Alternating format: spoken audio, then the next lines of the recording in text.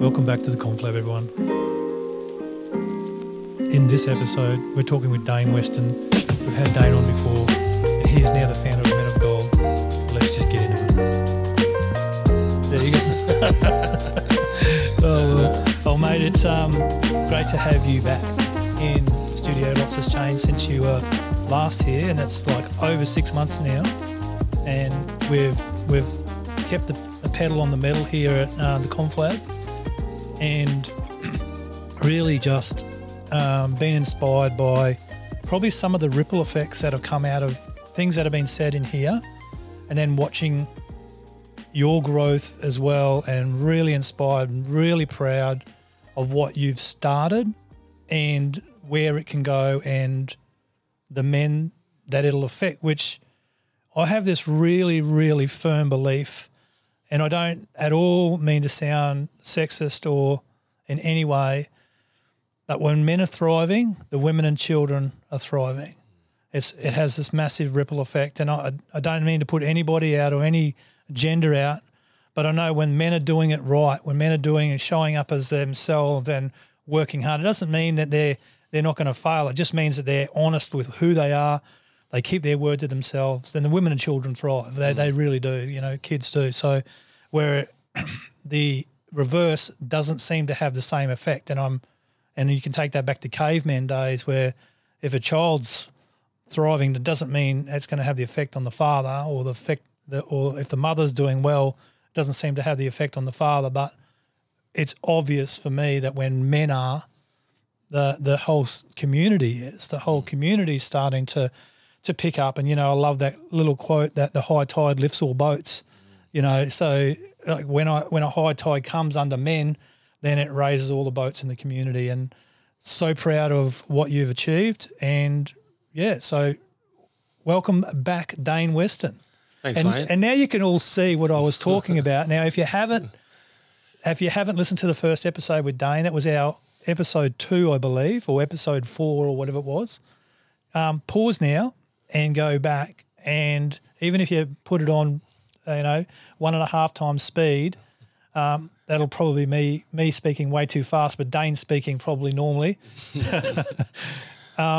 Just do a recap on Dayne's first episode before we get into this. So just a little quick backstory. Dayne's an ex-NRL player and grew up under the pressure of having mental illness and not really looking after himself, not given the guidance to look after himself. And that all culminated in one night where he attempted to take his life, and that there was a big shift there. And so that's just a quick snapshot.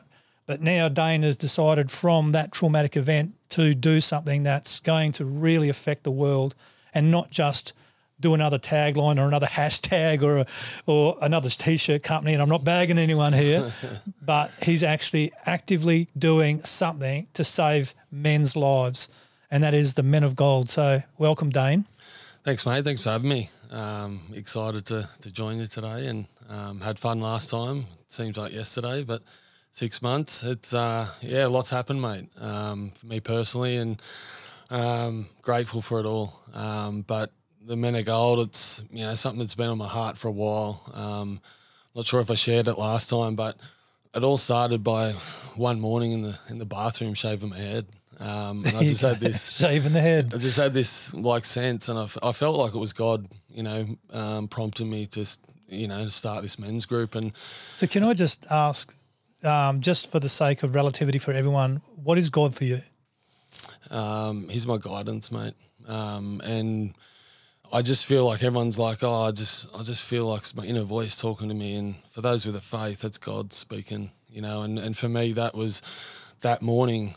I'd had these ideas, and it's almost like you want things perfect before you start something. And that morning, of all places, shaving the head. Yeah. And when I thought about it, I was like, I want to do it right, and I don't want to just be, like you said, another tagline or another, I don't know what you want to call it, but I wanted it to be unique, and I wanted it to be needed, and this is what is needed in our community. Men don't share. Men, overall, there's some that do, and they're confident to do it, and But as a whole, in our community, we struggle with it. So I wanted to create a safe space where men felt, welcome to come, be themselves, not try and put on this act that they have to be a certain way. They can just come and be them and be around like-minded men who need this just as much as they do. So, I thought it was important that I take time to think about how it's going to work. I spoke with Locke, our pastor at the church, who blessed us with the opportunity to run the nights out of the cafe, which was huge. So it was one less thing we had to think about. He said, you need a team. You can't do this all by yourself. Yeah. As much as I like to try and do everything by myself, he was right. And I got my team, and I sent the offer to a lot of people, and a lot of people knocked me back. And that's okay, and that's what I wanted. I wanted them to be all in. Yeah. And the guys I've got are all in. Yeah. And each have got their strengths that bring such gold to what we're doing. So we'd formed a team, and we needed a name. And the name again comes from a few moments through church where my wife initially seen a vision from God putting me back together like this kintsugi art. So kintsugi is broken pottery, and the Japanese have this theory that broken things can become beautiful, and it can be made beautiful. So with our scars and imperfections, that's the gold. And the Japanese actually form the pottery together with this gold, and it looks beautiful. Yeah. And when she told me that, and I thought of the gold, and I had another word from Locke about me talking to thousands of people in stadiums, and I was covered in gold. It had to be something to do with gold. I was like, if I'm listening to God's voice, these are signs that are coming towards where it needs to be, and that's where we landed as like men of gold, because that's what we want. We want to bring the imperfections, the brokenness out of men and make it beautiful. Yeah, so what's the art again? Ikuzuki art. Kintsugi art. It's actually the practice of mending vessels and pottery, and they put it all back together. And when they've completed it, it's shown when it's put under pressure to have more strength than it originally did before it was formed. So men of gold, if you take that literally, that the broken men that you're dealing with, or men that come along and actually share their truth, obviously you're not trying to change their truth, but just the ability to share their truth is helping them become more stronger than they were originally before they were a broken vessel. Brilliant. Love it, mate. And I think too, mate, it's about being okay with our stories. Like I've been vulnerable and shared the depths of mine, and I do all the time.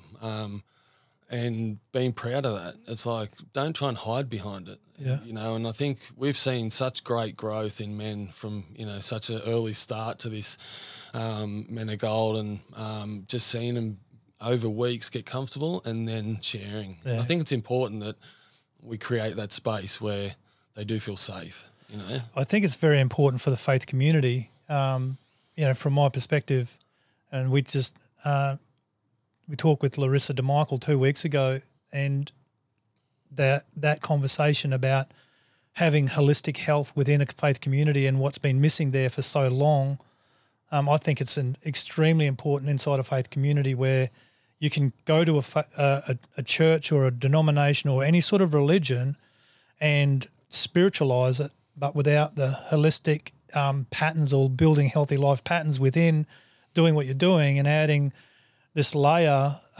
There's been a lot of people in the faith community who have tapped out, who have either lost their faith or tapped out of life completely because they've just left it up to the spiritual side of things rather than going after all the other things that actually are scriptural, body, mind, soul, spirit, that we just can, in the faith community, can look after our spirit, but what about our body, and that's still worship, and what about our mind, how are we looking after our mind? And those things are completely sometimes forgotten. We know in the new age, I believe the faith community is catching up to that, what's been happening in the world with the looking after the mind through different activities, like breath work and meditation and mindfulness, and Larissa was brilliant on that. So, mate, props to you for that. You know, that's a brilliant thing. I did want to ask you, is what you're doing just for the faith community? It's not, mate, and I made that really clear from the get-go.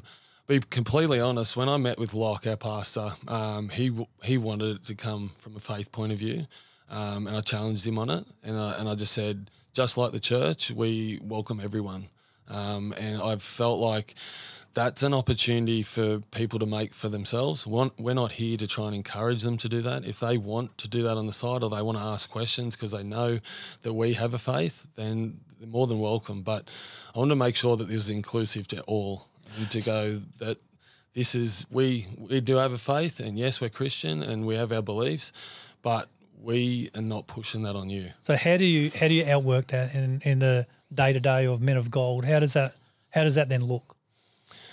Well, it's just accepting of everyone. We don't start a night out in prayer. We don't start a night out by anything out of the Bible. A lot of it's basic stuff, but I think it's just about being vulnerable. People know who we are, and it was important that we share our story with the group, and that's what we did from night one. And it was like, I got vulnerable, I shared my story, why I'm doing what I'm doing. So did the other guys, and from straight away, people in the crowd and in our men's groups are going, wow, you know, we can be vulnerable now because they've set the standard. They've actually shown, put everything out on the table, you know, about them and their lives, and some things are uncomfortable. Yeah. And men would be sitting there going, wow, so we can't lead this thing if we can't do it. We can't model vulnerability. How are we going to empower it to others? Yeah, that's really true, mate, isn't it? You've got to walk the walk with this stuff. You really do have to walk the walk before you can talk the talk. And I believe that being the example of, like, I've never had a problem with being vulnerable with my stuff. I don't, so I empathise, probably more sympathise with people who can't do it. Like I don't really have a problem with showing my shit, you know, like I've grown up under the pressure of masks being put on to perform in front of many, many people. So I actually quite rebel against that and go, well, I don't really give a fuck what people think. You know, I've actually had an addiction to approval, but when it comes to my vulnerability, I've had no problem going, well, this is what's wrong with me and I don't really care what you think, you know. So I do sympathise with people who struggle with that, but that's also probably helped me get under people's skin with vulnerability. And so what has been the thing for you with the catalyst of being, like, you're an advocate for being vulnerable, and people will look at you and go, he's this big, strong, powerful man, and it's not just because of the size of your arms, and I'm not making fun of that either, because you've done a lot of work on yourself to make sure that you're big and strong, and that was your football career, but you've carried that on, and health is huge to you. But it's not just the size of your arms, it's the size of your presence. Like, you know, you don't intimidate me because I love you and you love me and we have this relationship, but I can just imagine you walk in the room and you drop the rock eye and people will go, oh shit, you know, like, so you have this intimidating presence, and yet as soon as you speak, you are a vulnerable piece of work, and immediately. So what's been the catalyst? And like, we will get down to unpacking empowering vulnerability and why it's so important, but I want to understand, because you're leading this thing, what was the catalyst to make you so vulnerable? I think in my past, obviously, and I seen firsthand that when I was never in an atmosphere where I felt I could be vulnerable and I could never actually open up and share with someone, that lived experience and seeing firsthand that we go year after year after year with, you know, the same messages, the same awareness about mental health. And it's on repeat. You know, we have Are You OK Day for one day. Out of 365, we choose one day to make an importance. And sorry, but it's a great day, but I just call bullshit on it. I just think, you know, at the end of the day, why are we as a country sitting back and making a focus one day? And it just kind of rubs me the wrong way, because I'm just like, it's such a reactive space, you know, with mental health. It's like we wait until something's happened and then it's like, oh, we better do something. What are we going to do to clean this up? And I just felt like this is a great way for men to actually learn vulnerability, because if they haven't had it modelled to them, and I never did as a young age, so I'm prime example. Yeah. That if they've never seen it, they don't know what it is. Yeah. So if they actually haven't seen it firsthand, it's not their fault that they're not vulnerable, you know. So for some people that do come to our groups, mate, they actually haven't, they don't understand it as such. And I know it might seem strange to some, but they sit and they listen to other people share story and just get so much power off it. Mate, we've got 65-year-old men that come. Wow. And 20-year-old men that come. The old guys get so much power seeing young men get vulnerable. Yeah. You know, we have a lot at the end of the group just applaud these young men, just going, I never would have thought I'd see young men do what you're doing. And that's the fruit of it, mate. And that's why I do what I do. And if we have this, you know, saying at Men of Gold that if one person comes through the door or 100 come through the door, the night is on. Yeah. Because if that one person's here, they need to be here. This is not a popularity contest. And I'm sorry, there's a lot of people out there that do it for that. They're in it for the wrong reasons. We make no financial gain from this. This is literally us giving up our time away from our family to better other men in our community. Because like you said earlier, mate, the more we can build strength in men to get vulnerable, to lead our families, that it's okay to do all that stuff, that the stigmas around it's not what men do, then everything else is going to work so much better. Yeah. So the actual culture for a 65-year-old man, so 60-year-old man to 65 to 75 to 85, I guess that was back in the 50s and the 60s when they were young and impressionable, 50s, 60s and 70s. So World War finished in the 40s, and then there was, I guess, a stigma of there was a lot of broken men coming out of World War, and there was a lot of PTSD and not spoken about. And then we talk about the Vietnam War as well, and that was huge, even coming out of the Vietnam War. So we're talking about the effects of mental health in the wars, and I never really dealt with, but it was the tough man. It was like you don't speak about that stuff. You don't talk about that stuff. You don't echo vulnerability. You're the caveman. You go out, you catch the food, kill the food, bring it home, you know, and the women cook it up, and it should never. It is like that because that's what naturally we are like. However, it shouldn't be like that because there's a lot of men that aren't designed that way, and they're not designed to go out and kill the food. Some women are, you know, and I'm pretty scared of some of those women. But you know, like, so it comes back down to design with that, and so some men can be vulnerable and still go out and kill food. But if that's the example, then we're putting a plug in the men that aren't designed to look as tough as those men, and so therefore, and like I want to go back to your story. When you were 24, you had a really good life. You were playing A-grade football at Penrith, that you were diagnosed with depression and anxiety. And, you know, depression is the suppression of feelings and emotions. That's the suppression of them. That's what depression is. Like when you can't share your emotions. So here we are talking about vulnerability. So there was a vulnerable Dayne inside who wanted to get out, but your example of life was to depress those emotions and feelings, forming a habit of depression. And then anxiety was worry about the future. What's going to happen? You know, I'm concerned about this, and it builds this.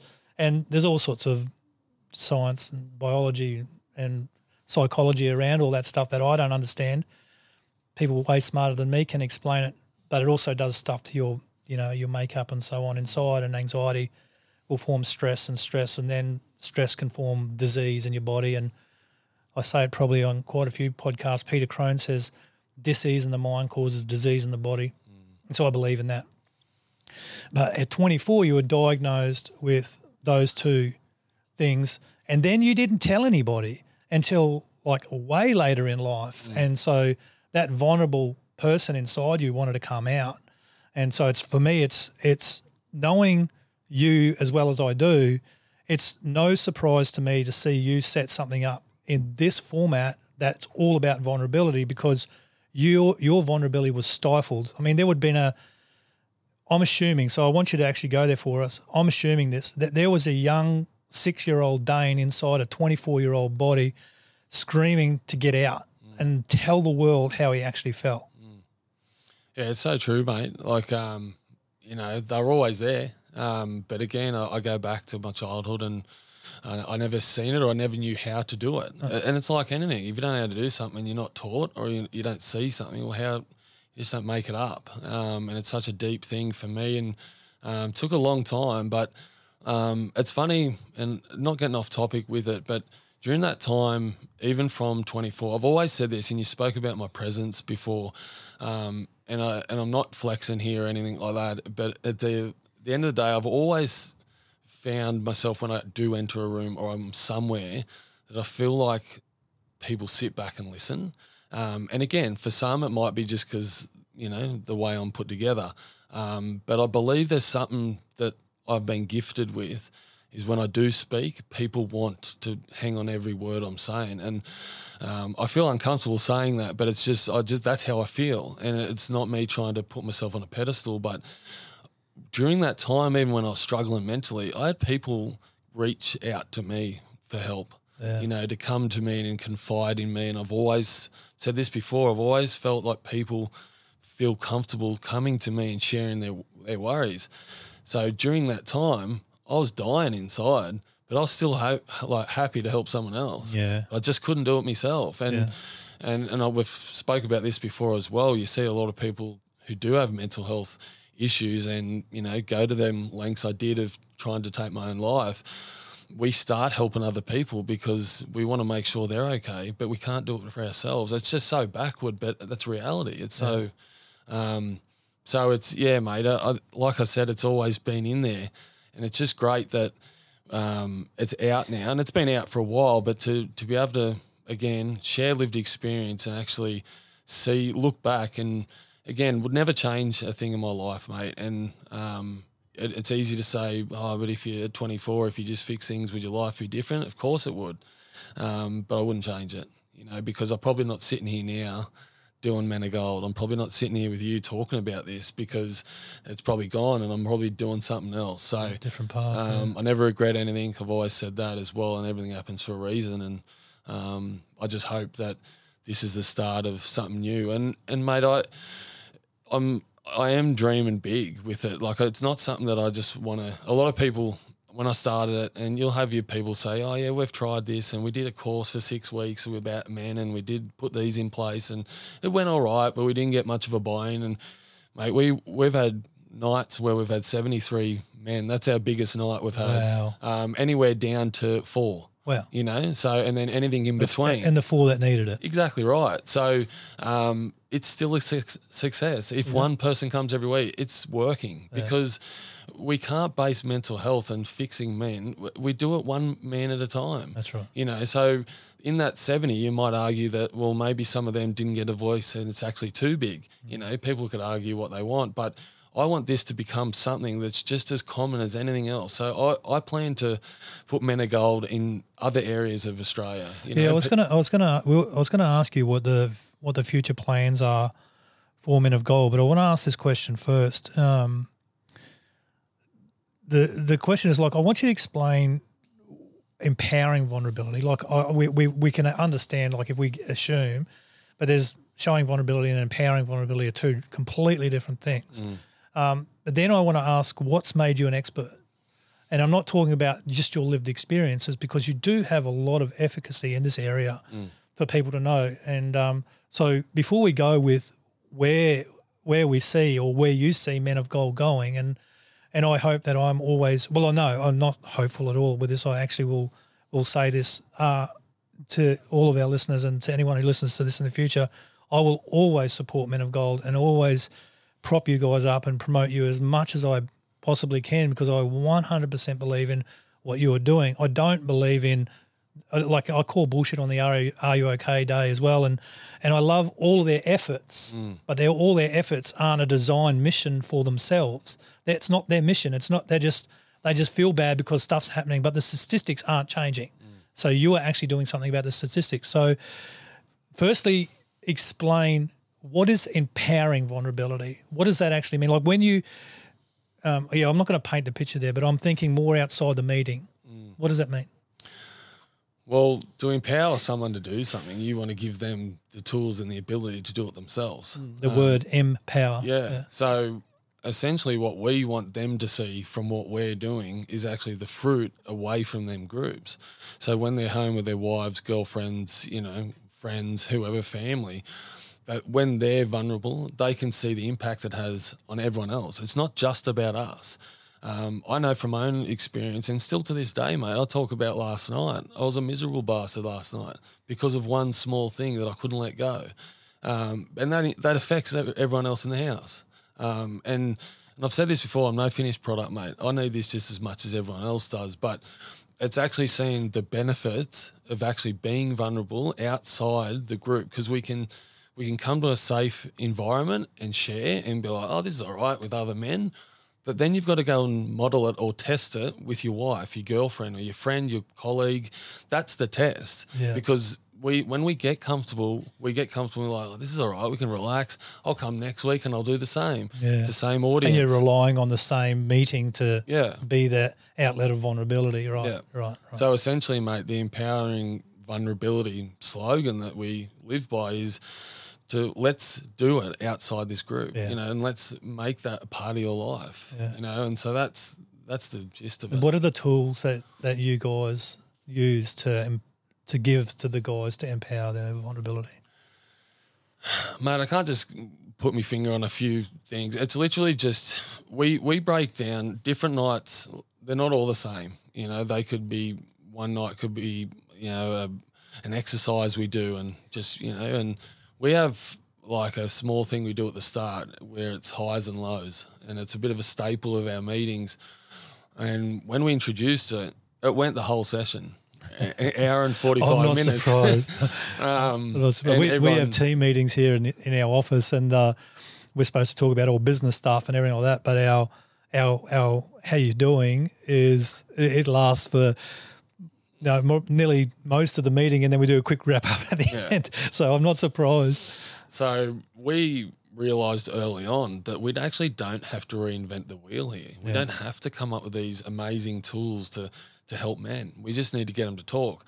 And that's why when they come in the doors, and I've mentioned on Instagram as well about everyone's got this perception of our men's groups, it's all doom and gloom. It's like everyone comes in with their head down and, in a like dark kind of space, but they actually come in and they meet new people, and that connection, which is a massive part of what we do, and we can chat on that. But when they come in, they're talking. Sometimes I have to tell them to shut up so we can actually get on with it. So effectively, even when we're not trying to get them to talk, it's working. Yeah. So sometimes the tools and all that, which are good for different things, but I feel like the basic thing we need them to do is just to open up. Yeah. So the highs and lows is great, because instead of asking you direct, Nath, what's going on? What's wrong with you? And if you've never felt comfortable sharing, you're going to sit back and go, oh, this is confronting. I'm not going to tell you, so you'll probably push back, and you'll probably be like, I'm not going to, or you'll go, I'm not coming to this again.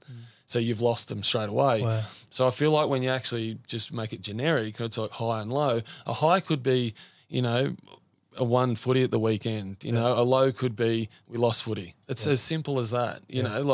And it just starts a trait each time we come where they know what's coming now, and then they have something in their mind they want to talk about. And often someone else is then going through that or had a similar high or a low, and then they can relate, and then it just keeps going. So that's the only thing we want them to do. But the biggest thing for us too, and to get back to men and the connection part of it, yes, it's around men getting vulnerable, but there's a lot of lonely men out there, mate.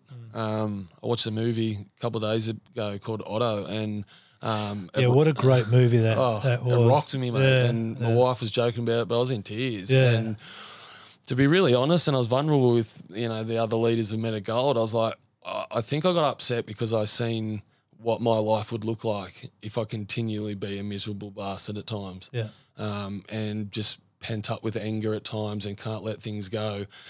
I think I got upset. Well, I know I did. I got upset because I was like, that's going to be my life if I don't turn things around. Yeah. If I don't, sort my own shit out. And, and as good as it is what I'm doing, mate, there's times where I'm like, mate, and Lydia will remind me, my wife will say, you spend Monday nights empowering vulnerability, but you can't do it yourself. And that's raw, mate. It's honest. And we can't be perfect all the time, but it's important I share that because it's real. Like only a wife's fantastic at reminding us where we miss the market. But mate, going back to I love them. Going back to connection, that's why I find men as well, and we find a lot of older men come to our nights. They're not sharing. Some of them aren't sharing deep things that are going wrong. They actually, when they open up, they got great things going on, you know. And we don't hear from a lot of them some deep, dark. And like you said before, we always want the drastic story to make it someone go, oh, this is good to listen to. Sensationalising. Yeah. But a lot of the elderly men are saying we love this for connection. And well, it's one of the, like I think Tony Robbins did a list of basic human needs, and there was 6 of them. And there's the Maslow's hierarchy of needs, and a lot of people put a lot of philosophy around these things. I think Tony Robbins' one's really good, but one of his is human connection and love. And my understanding of, I think this come back from Viktor Frankl or Carl Jung, actually, I think it was, is the most basic human needs is connection, love and belonging.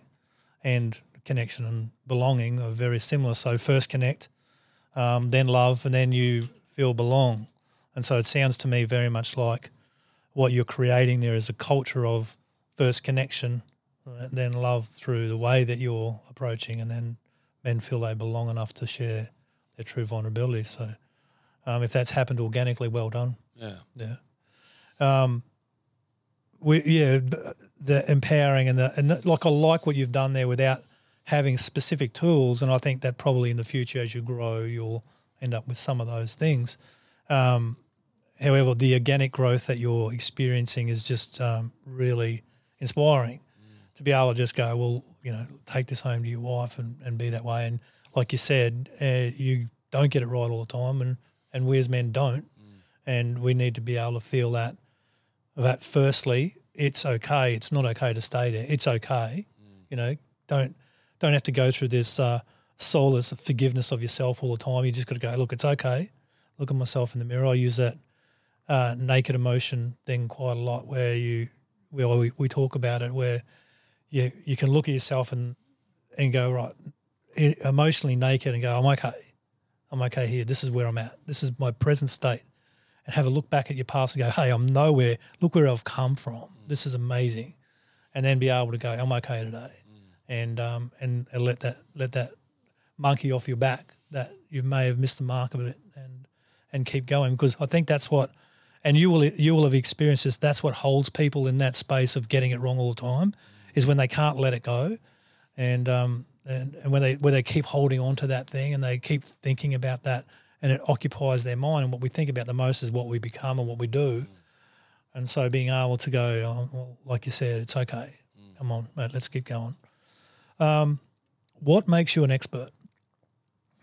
I mean, I phrase that really simply, but you have a lot of experience, Dayne, in this space, and what you've done with the QRL and your work through the NRL, not just playing footy but understanding. And like you said before, you have people come up to you. So that's obviously led down a path of a little bit of education and stuff like that around this space as well. And the program that you put together for the QRL when you worked for them, which I know you don't work for them anymore due to their incessant need for you to be jabbed by something that you should never have been jabbed by.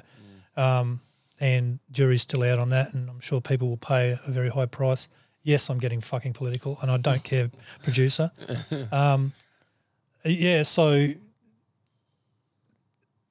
what makes you an expert?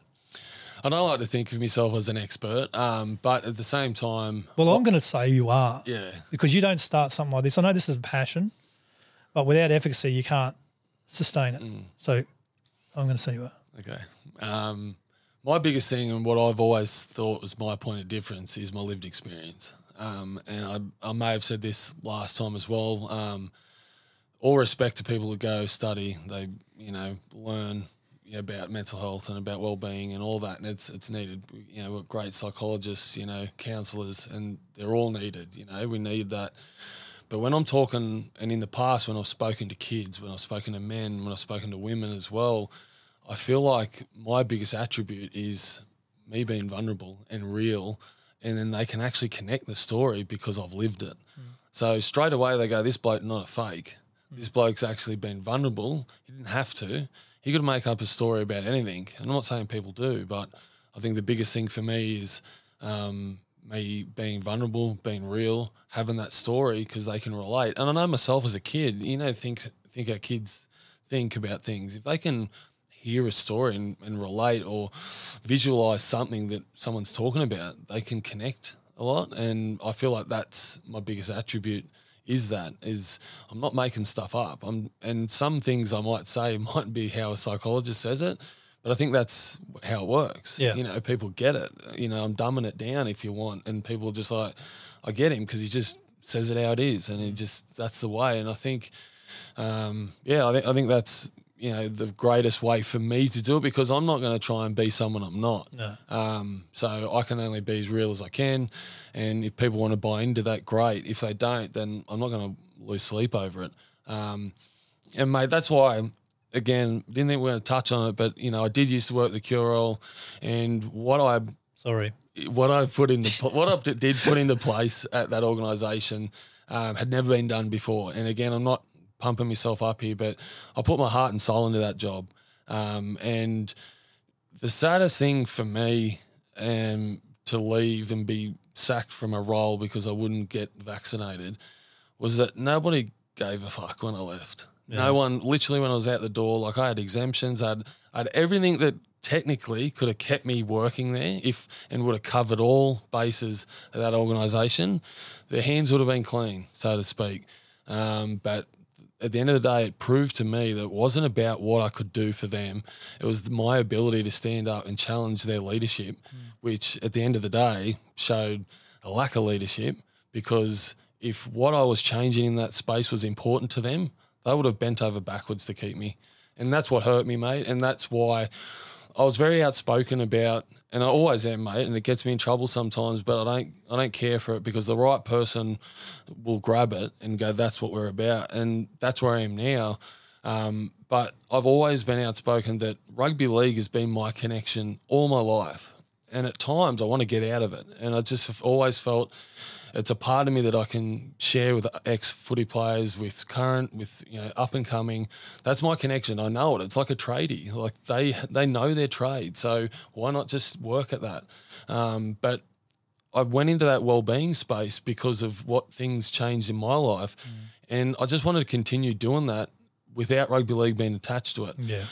The inability to be good leaders at an organisation by getting rid of me, I'm very grateful for it. Yeah. I can honestly say, thank you, because you got me out of a toxic environment that is continually still in there. And I've got great friends that are still working there and I feel for them. But at the end of the day, I now get to do something and work in the mental health space still. I work for a psychologist and I do mental health support one-on-one with men. You know, and that's the fruit of it, mate. They've given me an opportunity to get out of what I was speaking out and saying I hated going to work because of all the stuff around it. But what I was doing in it, around it, they were happy to pat me on the back during it. But then when I didn't agree with something, they're like, well, let's get rid of him. We don't have people that stand up. And that's leaders that can't accept criticism and be challenged should be doing something else, playing marbles or something. Yeah, I can't agree more. People sit in positions and they protect their position. They've got no idea of growth. They've got no idea that if they really just stepped aside for a moment and let someone come through, the ability to help the human condition and what we really need to be doing is right there. And for me, I am eternally grateful that they didn't like you and they didn't want you in there because it's just a lifer thing, isn't it? Like it's a lifer thing. You could have, if they pat you on the back and say, yeah, Dayne, we're for you and keep going, we're gonna support you. It's a lifer situation, and we've had, Robbo, my coach, he had the same situation, but he made a choice earlier where he was offered a role as a a sports and conditioning coach for I think it was for the Waratahs or something, and he was coaching the Paralympic team, and he actually was offered this position, which was where he really wanted to go as a coach and become more of a coach in this area. And then he realised that none of it actually lined up with his values. And then when he talked to his wife or his partner at that point, he realised that even coaching the Paralympic team, and he was coach of the year for that year, was still not lining up completely with his values. So he just quit both. He said no to the opportunity with the Waratahs, I think it was Waratahs, and then said no to the opportunity, no to his job then as a coach for the Paralympic team, which he had formed incredible connections and loved these people and remarkably into what they have done and supported them. And he went off on his journey of doing what he's doing now, which is actually similar to what you are doing and changing the world one man at a time. And so the values thing obviously has a very, very big piece in your decision not to – like we can look at – I have this thing. We talked with Geordie Chenery, and he said he made a couple of instant decisions to get out of Melbourne when the lockdowns were on. He just had to make these instant decisions, but I reminded him that the decision was made maybe instantly, but it was made out of your values. So the more that we work on our values and what they are and we anchor into them, the decision can be quick, but it's made very, very wisely because it realised that we are out of alignment and we need to come back into alignment. How much of that happened with the QRL, that you are maybe out of alignment and getting out of there to get back into your full alignment with what you were purposed for? And like some of your values like are phenomenal. Like your faith is a huge value, your faith in God, respect. Obviously, there's not a lot of respect in what you were just talking about. Honesty, again, there was no honesty there in that situation. And I'm not bagging out just the QRL. We know that inside of nearly every organisation on the planet, there's people that operate in authority, over authoritarian positions to keep people away from growth and stuff. So that happens in business and in every organisation. So not just the QRL. Empathy, it didn't sound like there was any empathy, and loyalty. And they're four of your top five. I don't know how much faith was in the thing either. So for me, I look at that and go, you were just not going to last because you were going to be out of alignment. How much of that is true? Yeah, all of it, mate. And I lent on all of that throughout the whole process. This is a process that went on for almost 6 months. And I told them from the very beginning that there's no way I'm going to get vaccinated. But instead of working with me, and I use examples like, in the NRL, very close to home, and I'm working at the QRL, we've got players who decided because of whatever reason they didn't want to get vaccinated. Those clubs seen the value, and I'll drop one of them, Jason Taumalolo, getting paid $1 million a year.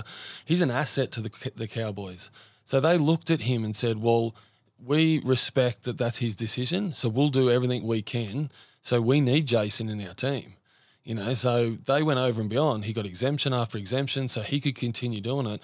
We realise it's full of crap anyway, and Jason's still doing what he's doing, and good on him.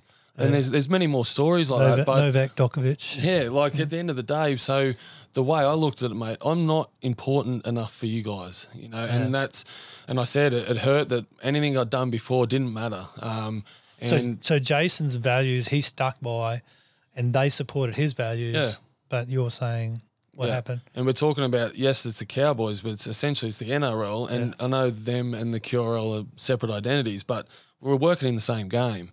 And that's where I'm just like, I just couldn't fathom. And that's where I was like, this isn't about the vaccine. And it never was, mate. And I can honestly say it, and I know it. Send it back to insecurity. I've challenged them. That's why I'm not in the job anymore. Yeah. It's because I actually stood up. And at the end of the day, I'm not going to waste time on, and that's why I moved. That's why I was like, I'm making this decision. I'll look after myself and I'll go because, mate, I walked out without a job. For 2 months, I had no work. And that comes back to my number one, and that's my faith. And for the first time, mate, I literally stood there with no job, 3 kids at home and a mortgage, and I'm just like, and it all come back. I never felt so content, and with the anxiety that used to riddle me, I was like, something will happen. I got another job on like after that 8 weeks, when I had a payout from the QRL of leave and whatnot, literally on the Monday started a new job. Yeah.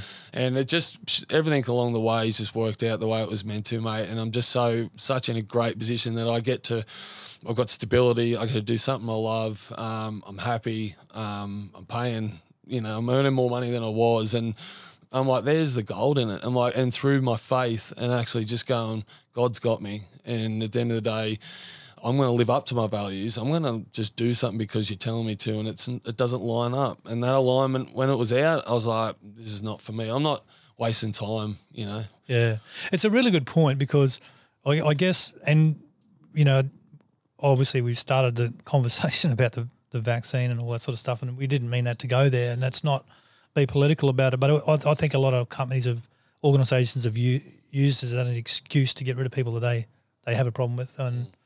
But you could have been a victim and fought them, but you've chosen not to, which I really honour. I really do honour that, because the energy that you're putting into that, rather than the energy you're putting into that, what the energy you expend trying to fight the rubbish, you've gone and turned around and put the energy into this, which has actually done the opposite. So, and I think that speaks very loudly of your values.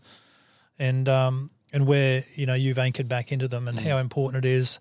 And so there was a couple of things in that, but I just want to echo that, like what Dayne said about he's now working in his design and he's feeling abundant. He was not concerned about it. And there's so many, I guess that's another thing for men who do hide this quite a lot, is they know they're not designed to do what they're doing.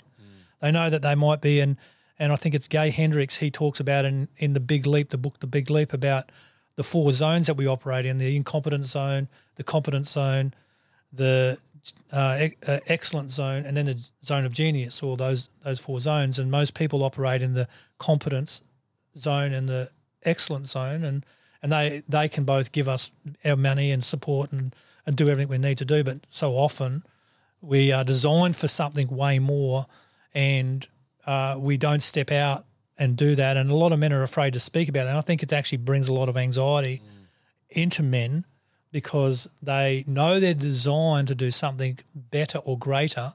And in our Australian culture, we have a tall poppy syndrome. And I've heard you say you're not flexing and all that stuff, and don't want to, because we are so afraid of the tall poppy syndrome. But if you're gifted with something, you should be able to speak out about how you feel about yourself about it. Number one, how you feel about yourself about it. And like, I'm confident in what I do now, and I'm confident in who I am, and it's me first.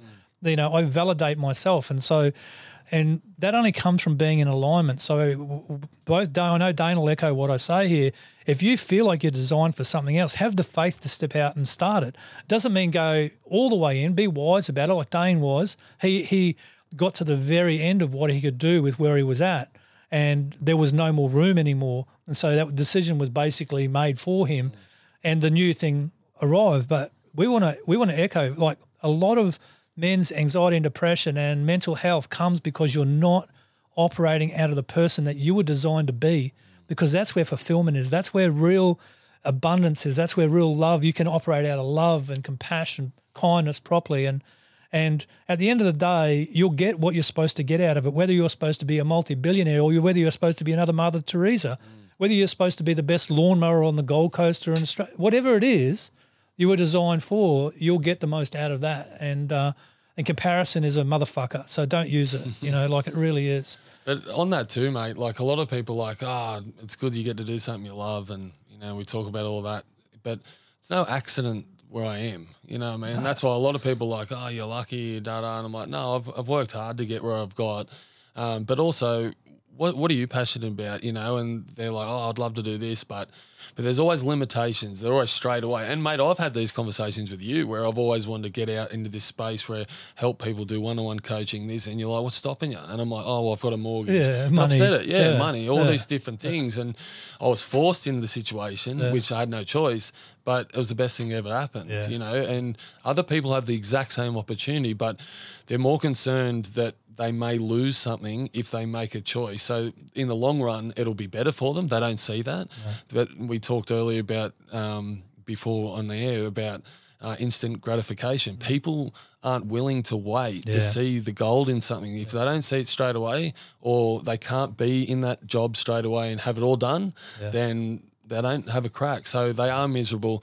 They earn all the money, and you see rich people that are unhappy because they're not literally doing what they want to do. They like the money, but when they stop spending it on things they want, it's like, what else is your life about? Like, where are your friends? Where's your family? Where's these things that people like hold so high in their life? And, you know, whether it's a lawnmower, a lawn mowing business, or whether it is mental health or a coach, whatever it is, if they're doing that because that's their passion, good on them. Yeah. You know, and good things are happening around that fulfill them, and it's not all about money. I spoke to one of my good friends the other day who's he's in his 60s, and he's been a bit of a mentor for me from a young age. He's one of my dad's mates, and at a pinnacle time in my career early on in my footy, I wanted to give footy away, and he was there for me to take me to train with him. He was a fit bloke, and I connected with him. He's a funny guy, and I love him dearly. And he lives up in the sunny coast and from Goulburn, and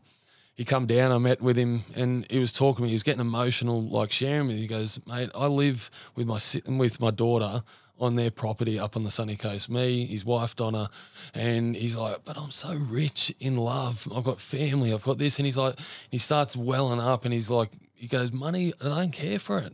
I don't have anything to show for it.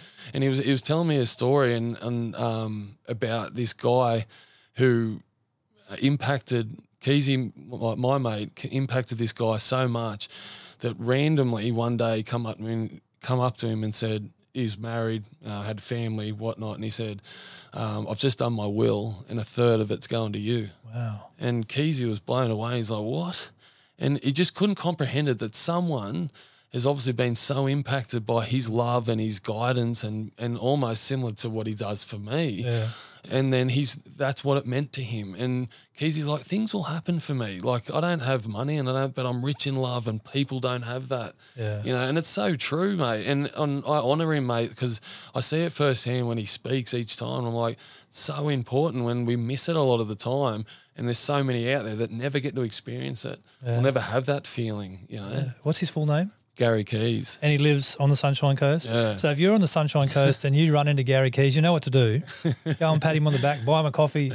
Honestly, the guy sounds – and that it actually leads me to this, is that for men and men of gold, becoming men of gold or becoming an unbeatable person or becoming anything like that, is that sometimes we can't see what we should become.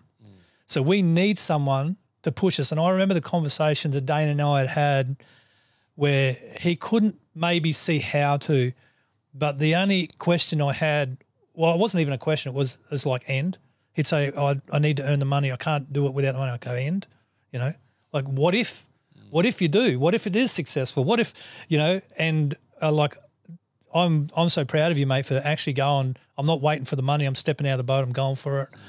And now you are working in the space, you know, what's the space you're working in now? What do you do now? Yeah, I work for Urzi Psychology, and I work with men, essentially one-on-one, do mental health support with them, and it's been so good. Again, I work with some of my clients are in their early 20s. My eldest is 47, and yeah, it's been such a rewarding process. One of my clients, it's just the bond we've got. It's like a little brother, right. And you wouldn't feel like it's work, mate. Like, I take him to the gym at EMF at Robina twice a week. We go get coffee. He's just loving hot and cold pools and stuff. And people are like, that's what you do for work? And I'm like, yeah. And I'm like, this is so good. Yeah. But I see all that's good, but I just see from this young kid who is riddled with challenges, and I say challenges because I hate putting labels on people. You know, he's autistic, or he's he's this or he's that. Well, he's just like you or I, but he's just got more challenges than we do. Yeah. And at times he jokes about it and he goes, "You're just very similar to me, I reckon." And mate, he's right. There's sometimes I'm like, maybe there's a few more labels for me, but the more I do this work, there probably is. But I relate. And from the get-go, I was a fill-in for him, and he had other support workers, and he does. He's got multiple. He needs a lot of care. And after 5 minutes of this day, I filled in for his other support worker. He's like, I'm getting you. He goes, "I don't care, I'm getting you." And I'm like, "In 5 minutes you've decided that?"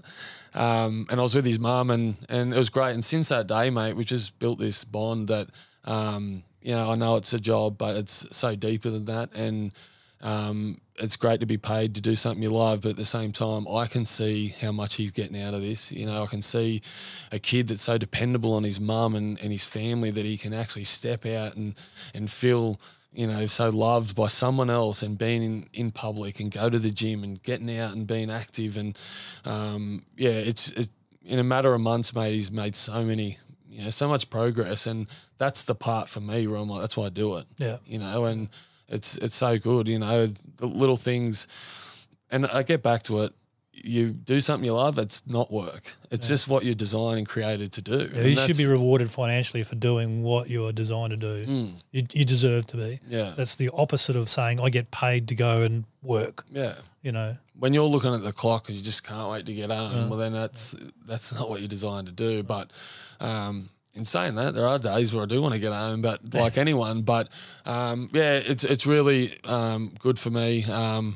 I've got another job as well that I do. I work for a cleaning company as an account manager, and not something I thought I'd get into, but essentially is building relationships just with venue managers. So I just make sure they're happy with the cleaning service that's happening, and I connect with the venue managers and just relationship building, mate. Make sure everything's all good, and that's the stability that. And then it gives me the opportunity to do this mental health stuff as well. So collectively, mate, I'm doing what I need to do to, and I'm happy, and that's the main thing. That's brilliant. The future of Men of Gold. Let's get a bit of vision from you. Let's see where this can go, and what I don't let your big dream out rather than the small one, unlimited.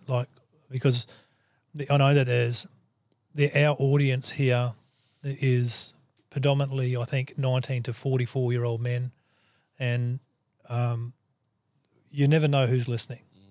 Someone could be listening that just wants to come alongside you and say, let's take this to the next level or whatever.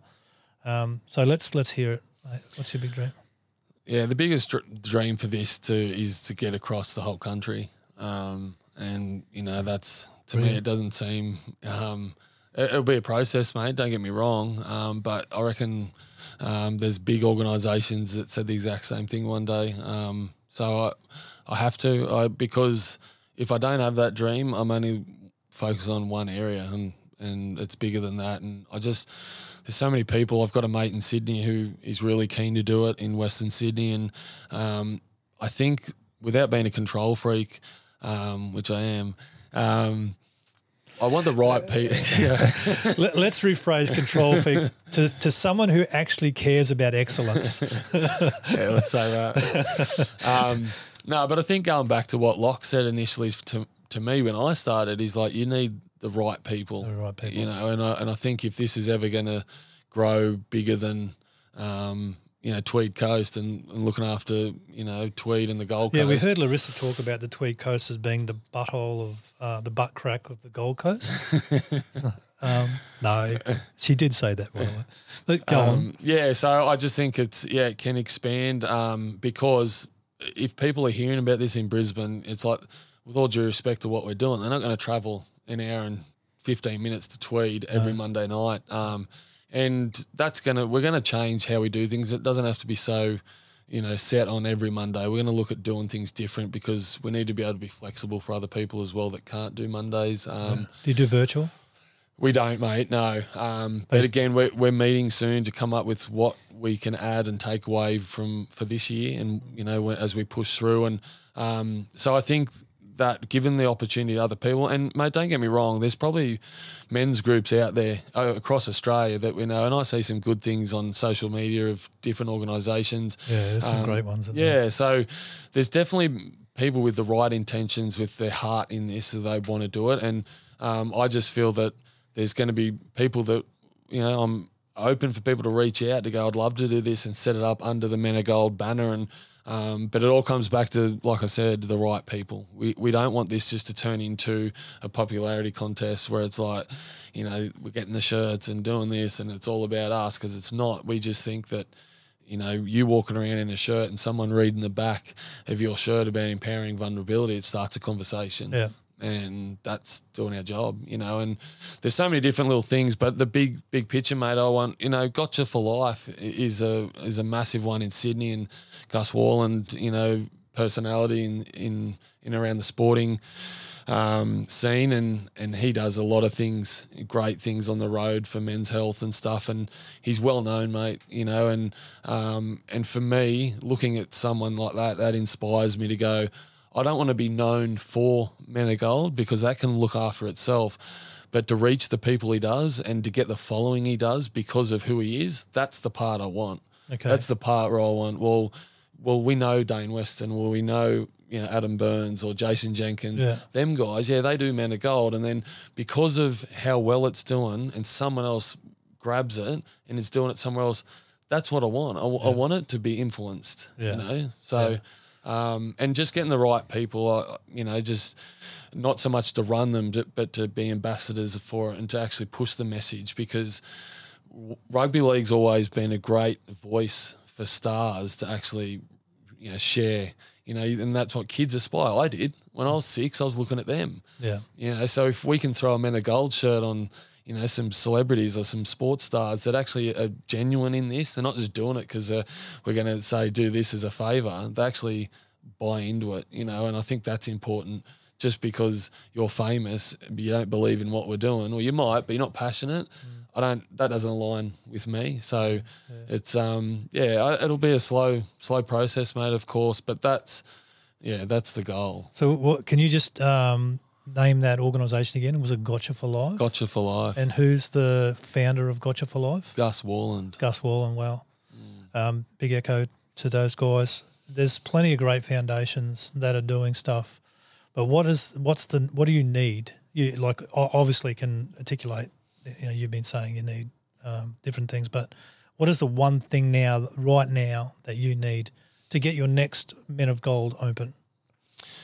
Just word of mouth, getting the right people wanting to actually reach out to me, having that ability to go, well, I can see your vision, you know, and like my mate in Western Sydney, he's got an area down there that he can see it, and I'd love for him to start it, and that's probably one that I've already got in the pipeline where I'd love for him to do that, and then there could be people that, you know, go to that, or people he, you know, sees what he's doing at that one in Western Sydney that might catch the eye of someone else, and then they want to actually do something, because Sydney's massive. Yeah. So, you know, it's got the ability, I want the snowball effect for someone to see it, invest in it, to go, well, this is what I want to do as well. Yeah. And even organisations, I can see, you know, I've been asked to go out to schools and businesses where I've actually shared this too, and the mental health piece. So as much as we just do the men's group nights, really open to be actually going to different organisations. I'd love to get out to some of the, you know, NRL teams and actually talk about vulnerability and actually present to teams, that's part of kind of what I've got in the pipeline as well, what I want to do. And again, just not be a voice on a Monday night, but actually get this at different levels, like get out into community, get out into, you know, corporates and stuff and talk to it, because I just feel like the more we expose it, the more we let other people know what we're doing, that's when, you know, we'll get more people invested. Do you have an idea on distance for chapters? Like you obviously have a chapter in Tweed Heads of the Men of Gold. Do you have an idea of how far apart? Yeah, in mate, hour max. Hour max, you know, we're all busy, mate. You know, we've got people in Tweed that are busy and can't come. Gold Coast, you know, where I am in Currumbin. So, like I said, I'd like to see a couple more on the coast. Yeah. and then you might have one in Burleigh and Southport, you know, and that covers the Gold Coast and Tweed Coast, so and then you could be talking Lismore, you could be talking Byron, whatever, but that anywhere from half an hour to 45 to an hour, I think you need something else, and so when you think of that distance in Australia, if we had the goal to put, there's thousands of them, so. Well, mate, you're a pioneer in this space, and as much as there's been so many other things started, and I guess they can all be a concert to each other. They can all work in concert to each other, and you've got your values and your vision for Men of Gold and where it's going, which is phenomenal, really. And I, like it is you. Like I could have started something like this, but it wouldn't be me. So I really do honour that. And if you're out there listening and you're in any area in Australia, and you have this passion for vulnerability and you have this passion for men and mental health issues, and you're the one in need, like Dayne was, reach out to Dayne and start a conversation about starting a chapter in your area. I can't endorse that enough for every area in Australia, because we need to do something to move this bloody needle away from where it's going. The needle's still out there, and we're only talking about suicide there, that needle. I think it's 3,455 or something like that every year, and it's growing. It hasn't come back. It's growing, and that's only talking about people that actually end their life with it. We're not talking about everyone else who struggles with it, So mental health is a huge topic, and I think that this is one of the answers for men to be able to feel like they belong to a group where they can feel so comfortable to learn tools and tips to take home to their families. And like we started this whole episode with, when the men are doing well, the families and the communities are really starting to thrive properly. So, yeah, mate, good on you. So in your opinion, what is the most important thing that men need, like to remove the darkness, to wind back the darkness? Now, let's not just talk about men, because when you were a young boy, it started happening. But this also happens for girls and women as well. So what is the most important thing one thing that they need to do to begin to wind back the darkness that starts to take over? Can you land on something there? I think we all just want to belong.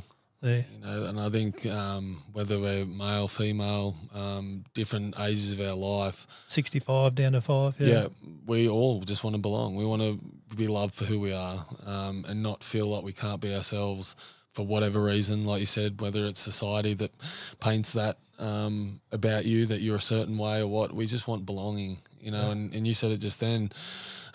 Again, that's men feel that, when they come, because they're like, well, I feel I belong here, and I've got a sense of belonging, that I am who I am, and people actually love me for it. And I think that's pretty natural, and I think it's a basic one, but I think that's what everyone's searching for. Yeah, to belong. It's important to have the right communities creating a sense of belonging, isn't it? I mean, there's so many out there that do it well, and I remember listening to Dia Khan, who is a Muslim woman journalist who did a couple of documentaries, docuseries, and she's talking to a jihadist. No, she was talking to a white supremacist who ran the Ku Klux Klan, basically, in the white supremacist movement in America, and how they vet people and the way they do it. And we heard it from Elliot Chenery in one of the episodes earlier on, is he was vetted into a biker or criminal organisation, organised crime, and he was vetted in by a way of making him feel like he belonged,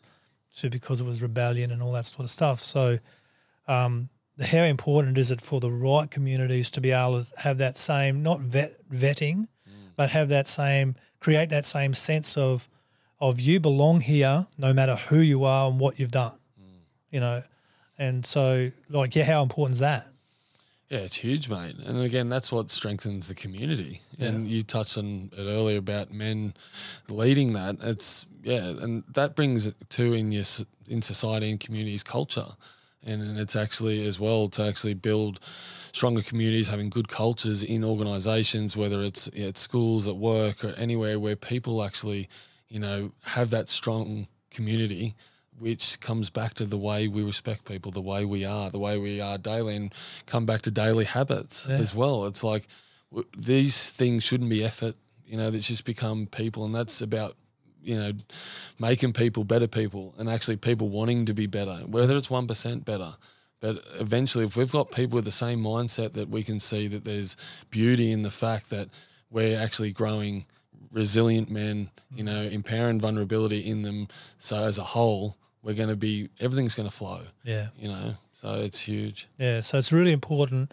And what Dayne's talking about there is really anchoring out of his values to create that sense of proper belonging and then building routine and so on, which brings us to the tips that we asked you to bring to build healthy life patterns, and understanding that even though we've had Dayne on here talking about the Men of Gold and what he's doing and where this is going today, our series at the moment is about building healthy life patterns, and it is so important for the Men of Gold to be building healthy life patterns so that those healthy life patterns take over. And this is a bit of a rebut to a New Year's resolution. However, I've been building healthy life patterns now for a few years, and now I'm starting – they're not an instant gratification thing. They are delay gratification, because I haven't seen results in what I've been doing for a long time. But now that it's almost like the tipping point's happened, and I'm seeing a lot of results in what I set up a year or 18 months ago or 2 years ago. So for me, building healthy life patterns has probably been one of the most important saviors in my life, if I should say. So I asked you to put 3 tips together for building some healthy life patterns that relate to what you do. What are they? First one's routine. For me, it sets up my day. So I hear a lot of people say that they don't have time, and they'll say, oh, yeah, but I've got to get the kids ready for school and I've got to get this. Get up earlier. For most people, they're like, oh, if I get up at 6 o'clock, like half my day's done by then. And that's just how I am, because the reason I get up at 4 o'clock every day is so I've got an hour and a half before, with no interruptions. The kids are asleep, my wife's asleep. That's my time. And if I don't get that, mate, I am a miserable bastard. So I need that hour and a half to have me coffee, just set up my day, read the Bible. Sometimes I just do whatever I want to do, but that gives me routine. It sets up my day. I organise my day. So then when and it's chaotic in the morning, getting the kids ready for school, whatever that looks like for you, then you're already prepared. It's preparation. But it's really important to have a routine, because a lot of people that don't, they're up, down, they're all over the place. They're not organised. They don't know. So I think it's really important to have routine. And if you're bucking at 4 o'clock in the morning, honestly, I know a lot of people are going, oh, yeah, that's fine for you, Dayne. You're a machine. You're a disciplined person. But he wasn't always. And so the reason he does that is because he's actually made a choice to go, well, I'm going to go to bed earlier. I'm actually not going to stay up till 10 o'clock at night. Well, that's all right. I'm a night owl. We'll change that if you really want a healthy routine. So routine, starting early in the morning before anyone. And if that doesn't work for you, knock the kids out for an extra couple of hours somehow so you can sleep in a bit more. But, yeah, definitely I endorse the routine of waking up early and getting your own space, however that looks. It comes back to how much you want it, though, mate. True. A lot of people will say, oh, I can't get up at 4 o'clock. And I'm like, we don't want it enough. No. If that's the only time you're going to get to help you, then if you don't want to get up, then you don't want it. Yeah, and we were talking about this off air. It's you'll only change when the desire to change becomes greater than the desire to stay the same. And if you really want that, you will really do it. And, and you've got no one to blame if you don't. And then again, it's okay. I'll move on. So routine, take time for yourself. I did say this falls into, the routine as well, but for some it mightn't be in the morning, but take time for yourself, have that time, and it's okay. Like we do it. I need it, and I'll say to my wife, she'll say, I never get time to myself.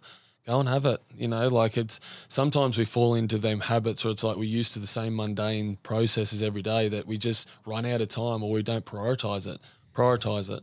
You know, so get it to a point where actually you understand the reason you need time to yourself. You know, turn your phone off. You know, have that time where you can go and do something. It might be half an hour. It could be 10 minutes. Sometimes I need a reset where I need to just go into another room and get my thoughts, gather them, because I just need to block out everything in the real world that's going on, and then I'm good to go again. Yeah. I think it's really important to take time for yourself. Absolutely. Yeah, that's a great number tip. Number tip. Yeah. Number 3. Exercise, mate. And again, it's huge for me. And, you know, not just to feel and look good, it's in my head. You know, mentally for me, sometimes I might walk out of sessions and go, like this morning, I trained this morning, I had a good session, but there was I didn't write a session plan. I just know to get up, to go, to actually train, to sweat, enjoy my time, get out. I'm buzzing, you know, like talk about setting your day up. I've spent the hour and a half by myself. I've done all what needs to do. Everyone's still asleep when I left at 5:30 and I'm home at 6:30. 2 of the 3 boys are still asleep. So I'm doing things for myself, but it's going to help everyone else around me. Yeah, you're going to be better for them. Yeah. At the end of the day. And the other one with that is, mate, don't put off things that you can do now.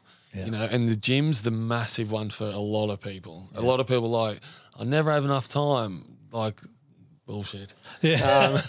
You know, you just, again, it's prioritizing. Do you really want to do it or not? You'll find time, but people put it off and then they get to 3 o'clock and then it's like, oh, I can't be doing it now. I can't train in an afternoon, and you don't do it. And then 6 weeks comes past and then you start hating yourself because you feel like you've put on weight or whatever. But, do things first, because I know myself when I go to work and I've spent that time, I've trained, I'm like, I feel free.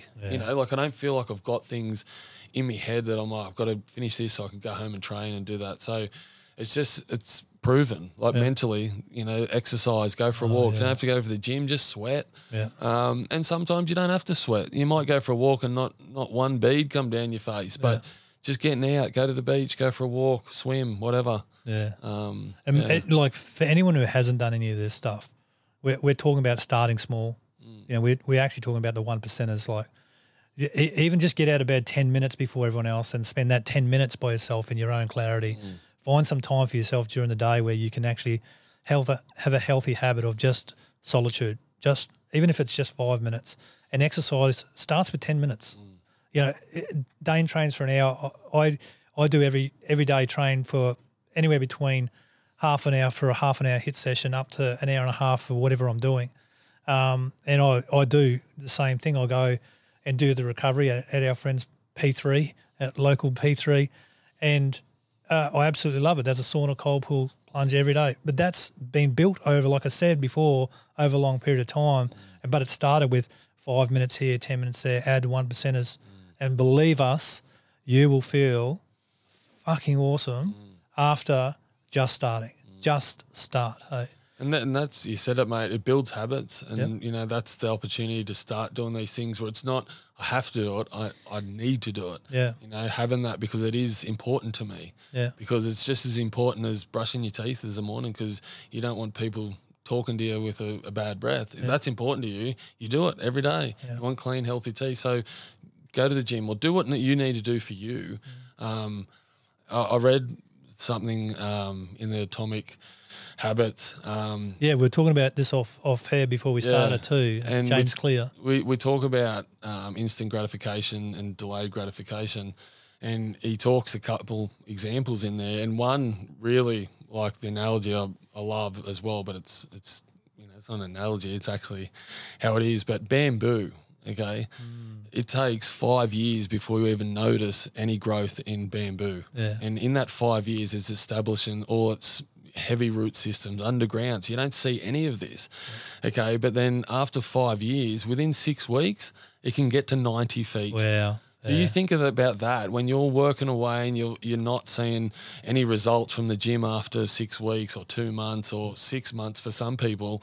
You know, it's the long haul. It's actually changing your daily habits into good ones, making them part of your lifestyle, and then that's just who you are, and then you see the fruit down the track. Yeah, everyone wants to get on a now diet or a now thing that can transform them within a couple of weeks rather than go, well, I'm on a plan for 2 years, but actually for the rest of my life. And this is what's going to set it up. So it's the same sort of theory, isn't it? Yeah. And another thing I wanted to share too from reading that this morning as well, going over a few dot points of what I write down is a lot of us focus on the goal. So I think goal setting is good. You've got to have goals. I believe in it. But when you focus on the goal and not the process, that's when a lot of people get unstuck. And he says in there, for an example that, if a football coach had a goal to win the premiership, but he didn't focus on the goal, but he just more so focused on what they did at training every day and the process to get there. Do you think he still has a chance of winning the comp? And the answer is yes, of course he does. And I think it's really important because we can always look at where we want to be, but we're not happy to put in the time and focus on the steps to get there. Yeah. And that's why people, fail on 6-week diets because, they try a certain way. They feel like it's doing something. All they realise that they've just dropped sodium out of their diet and they're just not retaining water. So they're weighing lighter. And then after that, they go back to the way they were. And it's like, what? It didn't change me. Yeah. That's why, So, I think it's really important that we, respect the process and understand it takes time. Anything good in life, it's not instant, So no. And that's what we're talking about with building healthy life patterns. And I think what Dayne has also highlighted is 3 very important things for your mental health. And they don't sound like it, but they are. The physical exercise is so important for your mental health. Routine is so important for your mental health, and your own space is so important for your mental health. And so one of the things that James Clear talks about, and I love that thing about goals because we can get stuck on a goal of, we win the premiership, but next year they're the wooden spooners because they didn't focus on the process. And so build the process, use the goal for sure, but surpass the goal, go past it and build a healthy life pattern. Yeah. And he talks about, and which is really important for all these as well, is what Dayne's talking about, is the habit loop, which is trigger, routine, and reward. And so whatever one of those, or hopefully you adopt all 3 of those tips, find a trigger for them. Like, what's the trigger that's going to get you out of bed that bit earlier in the morning to have your own space? What's a trigger for you to exercise? Mine is putting my gear on. As soon as I've got my workout gear on, there's nothing that's going to stop me from doing my workout. And my reward is sitting in the 39-degree pool after the ice bath. So, find some sort of reward that's healthy, not an unhealthy one like scrolling Instagram or something like that. Mate, every week now we're actually, with our guests, we're talking about challenge. We actually put out a couple of challenges. Larissa's was to walk on the beach without your phone and then reward yourself with a coffee. So leave your phone, don't touch your phone, go for a walk on the beach. The last, Elliot's, was to not take your phone to bed, leave your phone away from your bedroom completely, and then don't even look at it in the morning, reward yourself with a much healthier life. So I asked you last night, bring some challenges. So what are they, mate? First one's to start a gratitude journal. So even if it's spend the week, I love writing things down. I find the power in actually putting pen to paper. And it's so good to be able to have your thoughts and put them down. Sometimes they don't make sense when you look at them. And I went and seen Jordan Peterson a couple of months ago. That would have been amazing. Yeah, it was so good. And he's bringing out an app, it's called Essay, I think, and a journaling app pretty much. But he was talking to it about how important it is to write things down. And sometimes they don't make sense, but the whole idea of a journal is to write everything you're thinking and then to actually go back and take the good out of it, and then that's your opportunity to go, well, that wasn't a good thought, but I put it down. But then you start making, your life, you start seeing the gold in it, but you've put it down, you've seen it, you've done it, you've been there, you've had the thought, you've put it down. And the way he was putting it on the night, like, he had everyone just waiting on every breath that he was talking. And it's so important. And sometimes if I found that every time I do it, I get a lot. And again, I go on and off with it.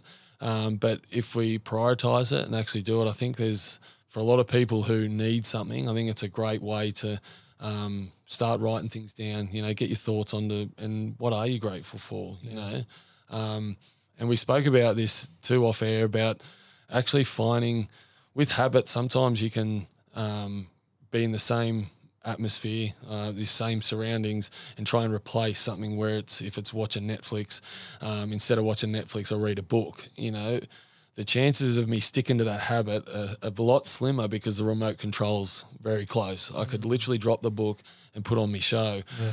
So with this challenge, I challenge people to actually go to somewhere else, create a new habit where it's like, well, instead of journaling at home, I'm going to take that time at a cafe. Yeah. So leave your phone in the car, reward yourself with the coffee, and actually take that time. And you tick a few boxes there. There's solitude there. There's time for yourself. Yeah. And there's actually time to actually get something out of that session as well. Yeah. So journaling, gratitude journaling and journaling. Anything else? Because we did give you room for two. Yeah, we did. Just random acts of kindness. Oh, brilliant. You know, I think helping people is the best thing we can do because there's a feeling we get out of it, you know. And whether it's shouting a coffee, and sometimes you can do things without them knowing. You know, a lot of people do things. You see it all over social media. They do it and they want someone to record you doing it. Look what I just did. Yeah, and it's not about that. You know, you'll see something at the shops, an old lady pushing the trolley, and you know she's going to struggle getting that in her car. Go and help her. Yeah. Little things, you know, might be sending a nice message to your friend you hadn't spoke to in a while. Just think, be intentional about it, because that one message, that one random act of kindness, you know, more than likely will make that person's day. Yeah, random act of kindness. You know, we talk about it as a random act of kindness, and I like to say it like this: shine your light before men. You know, and expose the love that's actually in your heart, because if you don't, it just runs out. Like no one's going to get it. You're selfish by keeping it. So a random act of kindness is just shine that light that's deep within you. Really good. So you have two. So you can pick up one of those as the challenge for this week, and each week we are dropping another challenge to help build healthy life patterns. So you can pick up one of those, but I suggest you pick up both of them because they're nice and easy. Mate, we've come to the end of this episode, and I was thinking at the beginning we'll probably get this out in an hour. That'd be great. Not that it'd be great to have a shorter time with you, but, you know, didn't want to take too much more of your time. But it's been an hour and a half. And I feel like we've only just tickled the surface. But a lot of it's been about the Men of Gold and what you're doing now and the space you've come from. And we did get a little bit political with some stuff. And I know I'm going to get my head chewed off about that, but that's okay. We just want to get truth out here, and that's my truth, and it's important for people to understand. I know that's yours as well. We both look the same way there. Coming to the end of this episode, thank you so much for those tips. They're phenomenal. And the challenge, again, gratitude journaling, random act of kindness. I'm going to just leave it over to you to anything that you want to say to anyone about what you're doing or about what they need, or someone who's seen the Men of Gold but, you know, they're feeling a bit, you know, like, should I go? Or anything at all, any advice that you want to add now? Yeah, mate, and when you said about challenges, I probably should have been challenging people to come to our Men of Gold nights, but it's probably that. Like, I always think, and sometimes I had to check myself here a few months ago where I started knowing of people close to me that need this, and it's like inside I'm like, why aren't they showing up? Like, and the key for me, mate, and to many out there that are listening or want to come and they've never come, just show up. You know, like, for me, that's the most courageous thing you can do, is just actually be present, come, make that decision. We don't ask you to talk. If you don't want to, you don't have to. No one's forcing you to do anything. But I think making that effort, it's like, you know, the power that can follow that one decision you make. And I just really encourage men to just come along, you know, come. And if it's not for you, that's okay as well. But come and check it out for yourself, because there might be something that helps you, or there might be something you offer to someone else, and that's the other part of it that'll help someone. So we tend to think of this as a real selfish thing where it's all about us. I need to go because I need this and that, but sometimes what you actually can offer to someone else is really powerful. So really encourage people to come, and people that are close to me, I'm talking to you as well. You know who you are too. Come down. Like, it's not this thing like, oh, Westo's got this Men of Gold going on and, you know, like, it's all good and praise it and da-da. But actually, you don't have to have trouble in your life to come along. Come along and see what it's about. And actually, you might get something, or something might be revealed to you in them nights where it's like, wow, I've never thought of it like that. Or something might, tick in them that actually, opens up some part of your heart and your mind that you've like, I've never thought that until now. And it might change your perspective on a lot of things. So just really encourage you to come down. Our first night back, we'll be back on the 30th of January down at Tweed at 6 o'clock Queensland, 7 o'clock New South Wales. 56 Kalula Drive. Yep, Tweed Heads. We'll have that in the show notes. Yep. So come down, and we've got some good plans this year for different things and trying to change it up a bit. And, just looking forward to it, mate, and appreciate the time today. No worries. Mate, thank you so much for being here. And you're one of your biggest supporters in this. And I know I'm not looking from the sidelines because I'm doing my own thing, but whatever else I can do to help support getting the Men of Gold message out there, because I believe in it so much, I will definitely do. And watch this space in the future, guys. There's going to be plenty more to come. Thanks, buddy. Thanks, mate. That was awesome, buddy. That was amazing. Yeah, it's good. Thanks, mate. Yeah, that time went like that, didn't it? Wow, what an episode. Thanks again to Dayne Weston from the Men of Gold for all you are doing in the community and the reach that you are actually reaching out for and what it means to empower vulnerability. Fantastic, mate. You are doing the work. So really am proud of what you are and what you are doing, what you stand for. Fantastic. We just want to thank Studio 6 for this episode. Once again, providing a great place for us to release this podcast from. Studio 6 Burleigh on Instagram. Get a hold of them. And we really need your support to be able to continue to get great guests into this studio. So please rate, review, send us a thumbs up emoji or whatever you need to do just to get us some more support around this podcast. Have a great week and be safe, everyone.